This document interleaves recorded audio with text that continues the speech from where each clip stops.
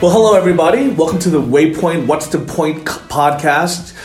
This is a podcast where we come and discuss typically our Bible studying, reading material, kind of diving into asking deeper questions, having spent some time having conversations regarding what we're studying. But today we're actually taking a different direction. Today we want to kind of discuss a topic that seems to be pretty relevant in our culture, in our church, something that I think is very important for us to discuss.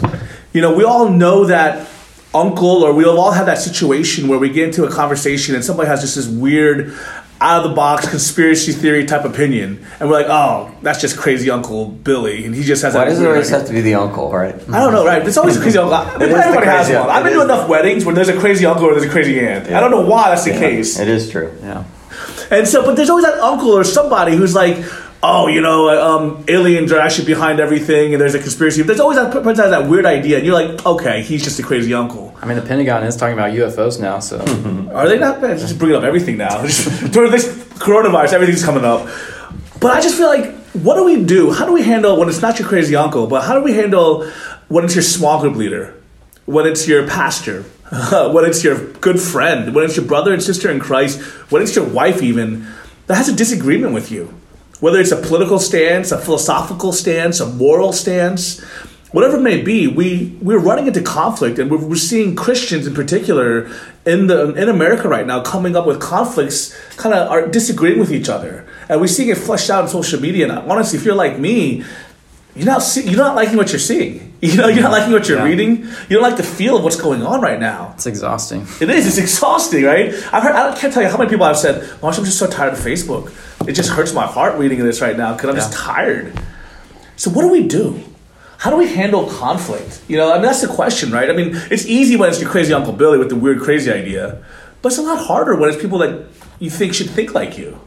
So what do we do? I think that's the very first question I want us to address today. Is in this current world we live in this kind of very polarizing world we live in, how do we handle conflict in the body of Christ?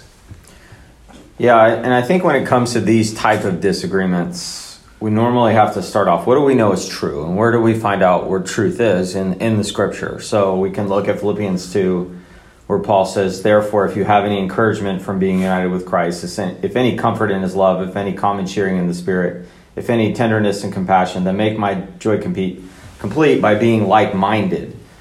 So that's hard because that's the root of why. Why are we not like-minded? But then he says, having the same love, being one in spirit and one in mind.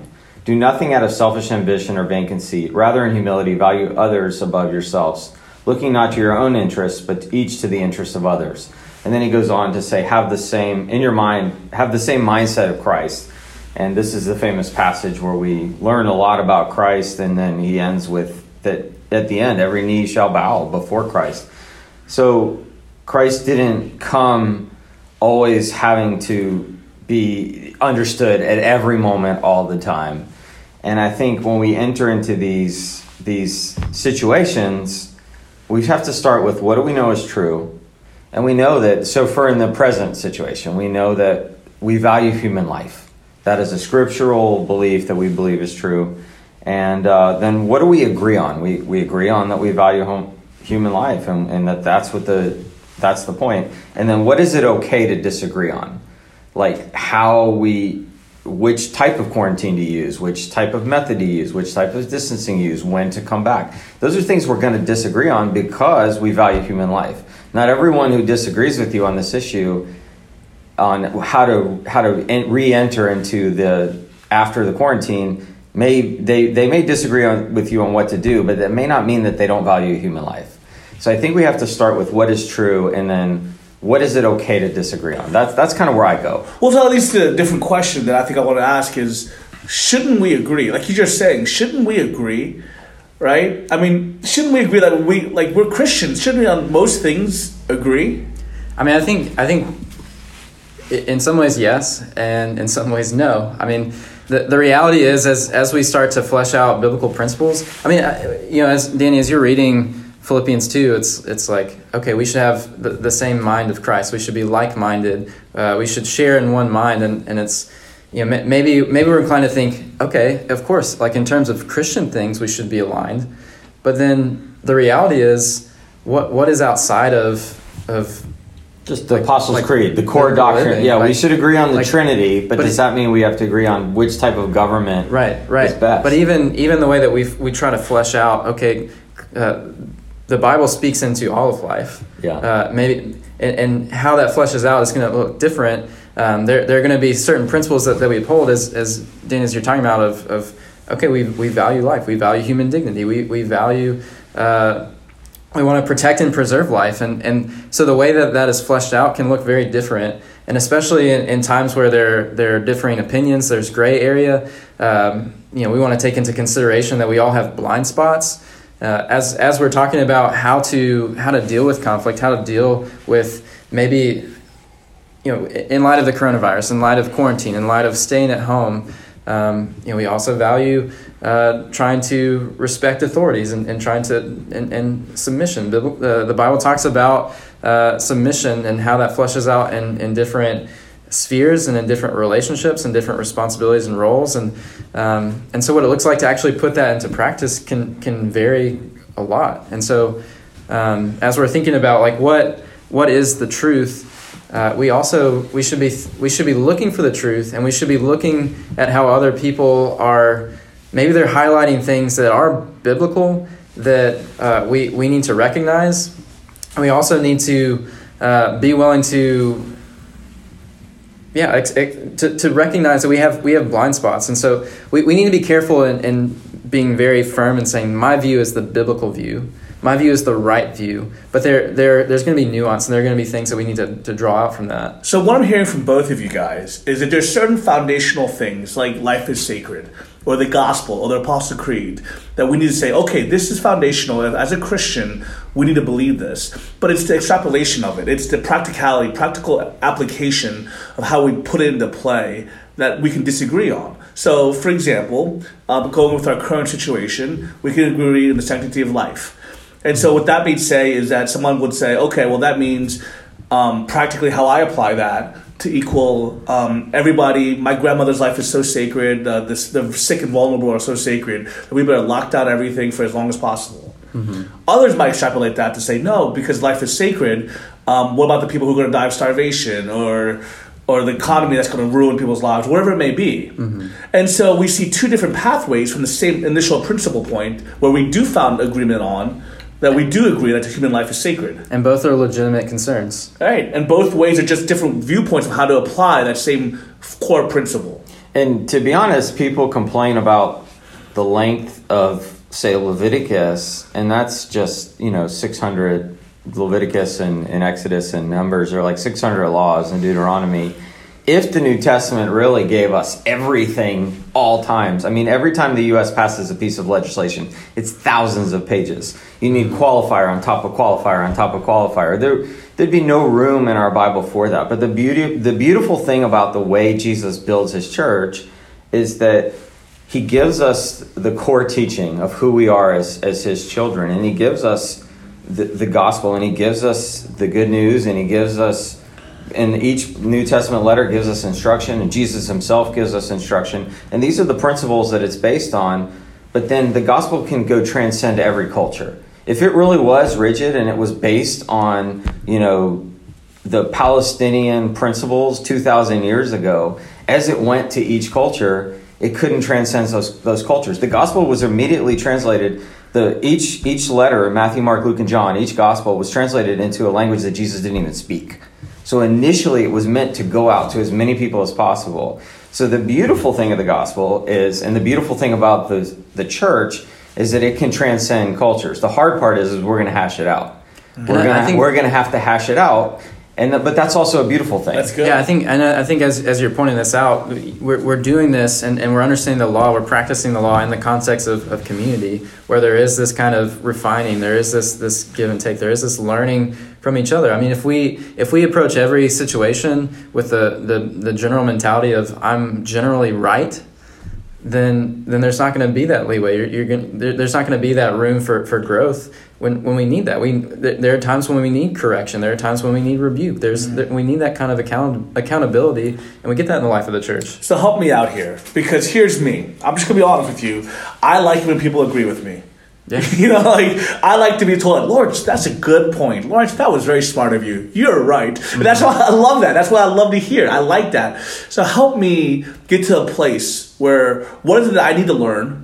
What do our people need to learn? How do we get to a better communication? What do we need to do in regards to this community, fleshing it out together? Well, I think that we need to understand that the church isn't a place where you go just to find all the people who agree with you, particularly on non-theological issues. It's not a place where you go where people have the same personal preferences and the same cultural and all the way you view the world. But isn't that what it's been, though? That's what it's become. And actually, Protestantism has, in all its beauty, what Luther did and what Calvin and Wesley and these guys did, they also created the ability to, once you disagree, start something new. And Baptists, our tradition, are probably the public enemy number one when it comes to starting something new over and over again. You disagree, you just start a new one. In Baptist history, it's we're right and everybody else is heresy. And I think when it comes to the Trinity, or when it comes to the divinity of Christ, or when it comes to the resurrection, those things, you're outside of Christianity if you disagree with those. But when it comes to how you should do baptism or style of music, or find another church if you disagree, right? Yeah, we have to. So my main point is the church was set up to bring everybody who lives near each other together. It wasn't meant to, well, you kind of like this system of government, so you go over here. And we're in a democracy now. No, throughout history, very few people have ever had the chance that we have, where you go to the grocery, you have like 500 things you can buy, and you can pick what kind of government you want. You can choose your officials. Most people were just forced to just deal with whatever was in place was what they dealt with. So I wish there was 3 Corinthians where it says like how to live in a democracy where you have a choice, like how to vote. But it's not there because Paul wasn't dealing with that. They had no vote, they had no choice. So I think that's the starting point, is that the church is supposed to be, God puts different people together, and there's going to be different personality preferences, there's going to be different cultural values, whether it's ethnic culture or even just kind of like the culture you grew up in, whether you grew up in the rural area or the suburban area.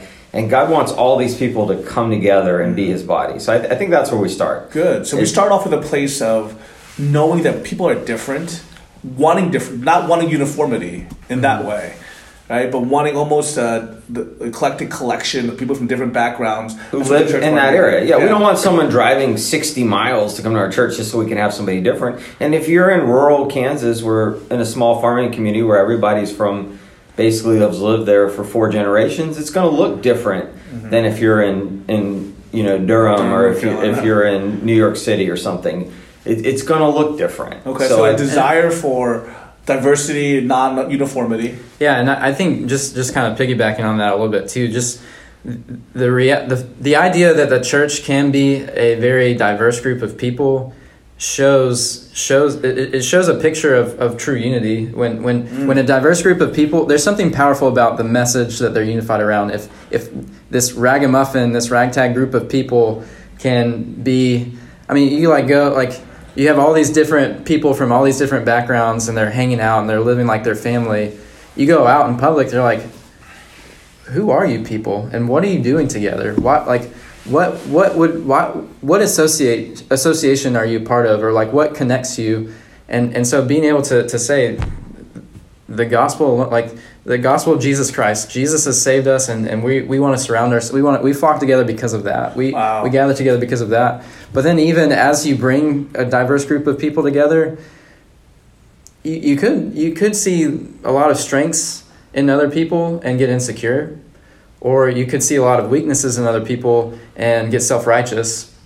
And I think that you should want to encourage and lift up the strengths that people have, and even see like in yourself, maybe you don't have those, maybe you don't share those strengths. And so you want to affirm and lift up and say, look at how this is benefiting our body. Thank you, Lord, for this person or this group of people who are part of this. And then for those weaknesses that you identify, you want to be gentle and loving toward that, and saying, okay, I need to grow, you need to grow. Let's do this together as we seek to gently approach that person in humility and trying to build them up in areas where maybe they need to be built up in. That's good. I love the fact that you guys pointed this out, and I think this is so powerful, is that what shows the power of unity is our diversity.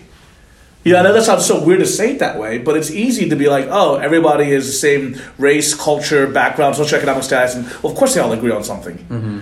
But when we all show that people from different race, culture, background, ethnicities, experiences, social demographic, economic status, we all come unified and say, hey, we're all together, even with all our differences, we're all unified under one banner, one name, Jesus. That shows the power of the gospel. Yeah. That's one of the things that one of my kind of passion, one of my heartbeats for Waypoint Church was that we showed such a weak gospel on Sunday mornings in the South, being so segregated that we're only powerful enough as the church to bring people who are like-minded, culturally similar together. So, it's just so wonderful. I love that point that the diversity shows the power of the unity. And I think it brings up an interesting point, too, just even to ask yourself the question, who are the people or the voices that are influencing you? Do they all look like you? Are they all the same as you? Or are you allowing people from different backgrounds to speak into your life too, or even to have some form of influence to where maybe it does rub you the wrong way, and you're trying to figure out. An example of this is on Twitter. I've been trying to be more intentional about following more minority groups of people in different Christian spheres. More minority voices. More minority voices. And there are times where things are said that kind of rub me the wrong way. And I'm trying to figure out, okay, what's going on inside of me that would lead me to react the way that I do, whereas another brother or sister in Christ is affirming this or encouraging this. And so I have to kind of, but then seeing somebody else who, I would think would maybe be more inclined to respond in a similar way as me, who responds with a gentle, encouraging word. And that speaks volumes to me. It's a surprising change in the narrative. Whereas maybe people from different backgrounds coming together would end up having this tension. There'd end up being this conflict. Instead, even on Twitter, there's this affirmation and love and encouragement that is so compelling. Yeah, and I love how it starts with what Danny said earlier about Philippians, that the mentality, the heartbeat of this is humility. Coming in humility, just saying, I'm willing to learn, try to hear other voices, just to be someone who cares about other people. Because that's what it takes. If you're coming in with the idea of, I know everything, I'm right, you're wrong, my experience is more real and relevant, then there's no chance of this. But if you come in humble, placing yourself lower and caring for unity, that's the difference. Now, we keep on talking about unity, the power of diversity in this unity. What is this unity? Dan, you mentioned earlier, we talked earlier about the idea of headship in the body. What is that unity that the body is supposed to show? Well, so in the whole world of every organization that's ever existed for all time, the church is the most diverse and unified group that's ever existed. Literally, you can find the poorest Christian in Africa and a wealthy American Christian and their brothers and sisters in Christ. There's nothing that separates them. There's nothing that separates them at all. They should be, if they went to a church together, they should have equal seating. Even the poor pastor in some poor country is still a pastor over the wealthy guy. His authority as a pastor, his ordination as a pastor, puts him spiritually over the billionaire because of the gospel, because of the call of Christ. So it's definitely this idea that the church, so we're already unified because we're bringing together all these different people, and we look nothing like any other organization. Now, we make mistakes and we fail, and sometimes we don't follow through with what Christ established, and that's when we're at our worst. But when we're at our best, we are this unified group. So I would say unity is us just, what are the things that unite us? What unites us is Jesus Christ and his message, his gospel, his good news, and the biblical authority that he's given us as a church to be one. So I think that's where the unity starts. And as far as the headship goes, if you look in Ephesians, Jesus goes to this point and he says that it's a body with many parts, but he's the head. Mm-hmm. And I think we forget that. I think we forget that the head is already established. What we're supposed to do is already established. We're supposed to build his kingdom. That's right. And I think some people mix building his kingdom with fighting the cultural war, fighting this. Now, fighting for justice and fighting for these things is part of building his kingdom, but he's the head, and we're this hodgepodge group of body parts that God puts together as he's the head. So the direction's already set. We're just building his kingdom by being the unique people with our personalities and our cultural differences and all these different things that God has given us, all these experiences, and together we build his body, but he's always the head. The richest man in the world can never be the head because Jesus is already the head. It's already established, it's done. In the richest man in the world, the most powerful man in the world, in the church might be a toe, because that's the way the kingdom was set up, is each of us has a part to play in what God's doing and being his body. That's good. Yeah, and I think as we start to show unity among the body, we're starting to image more and more what God is like, that he is the perfect triune unity, the perfect, and so in our community, as we're doing that, we're growing in our submission to who God is, and Jesus is our head. He's the one who leads us, and we give up our objectives and our priorities for the sake of prioritizing Christ and Christ alone in our lives, and learning how that fleshes out again in these many different spheres. So I'm hearing a lot of talk about, okay, unity is so important, humbling ourselves, listening to other people. But at what point should I engage? Right? At what point do I need to engage? Like, hey, this is what's happening in our culture. I need to be a prophetic voice. Or at what point do I need to say, hey, this stance or this opinion or this thing is so important that I need to speak into it? Or should I say, you know what? It hurts my witness to say anything. I don't want to cause division, so I'm not going to engage in any topic. I'm going to back off everything and just kind of like, oh, whatever, everything is fine, not say a word. And I think all those approaches you mentioned might be what God is calling you to do at the moment. Let's say you just want to be a person and you feel called. You work 45 hours a week at your job. You're tired. You're teaching kids once a month at church. You're trying to take care of your elderly parents. You have limited capacity. So you're like, my main ministry is to love my neighbors. And my neighbors are diverse. I got, Bernie Sanders fans and Donald Trump fans and all these different things. So I'm not going to post. So you may choose for the gospel to not post anything political, so that no matter who you're talking to, they're not coming in with, I don't even want to talk to this person. For the sake of your witness, you might choose to not engage. If you work for World Relief, and you never send out any posts defending refugees, or someone like me who works with international students, if there was policies that were hurting international students and I don't speak up for those situations, then maybe I'm falling short of what God's called me to do. So you can't do everything, but you can do something. And most of us can only really engage in one or two spheres. So ask God, what's the sphere that you're called to engage in? And if you're going to do it, you got to be, it's a lot of work. You got to be really, really thoughtful. You got to be ready to take attack. You got to be ready to bite your tongue. You got to be ready to really read the Beatitudes. Blessed are the peacemakers. Blessed are the meek. Blessed are the merciful. Blessed are those who are persecuted because of righteousness.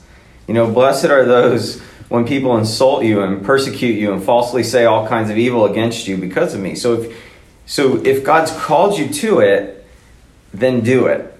But pray about it and ask God, has he really called you to it? Because once you engage, that's going to be a big part of the ministry that you're called to at that moment. So I challenge people just to be cautious on engagement, but don't be afraid of engagement, because it might be your calling for that time or for a lifetime. Yeah, that's good. I think trusting the Holy Spirit. I think that's the problem with most people. Not most people. I think the problem with Christianity now is we want the Bible to be like, okay, tell me whether or not I should engage in social media.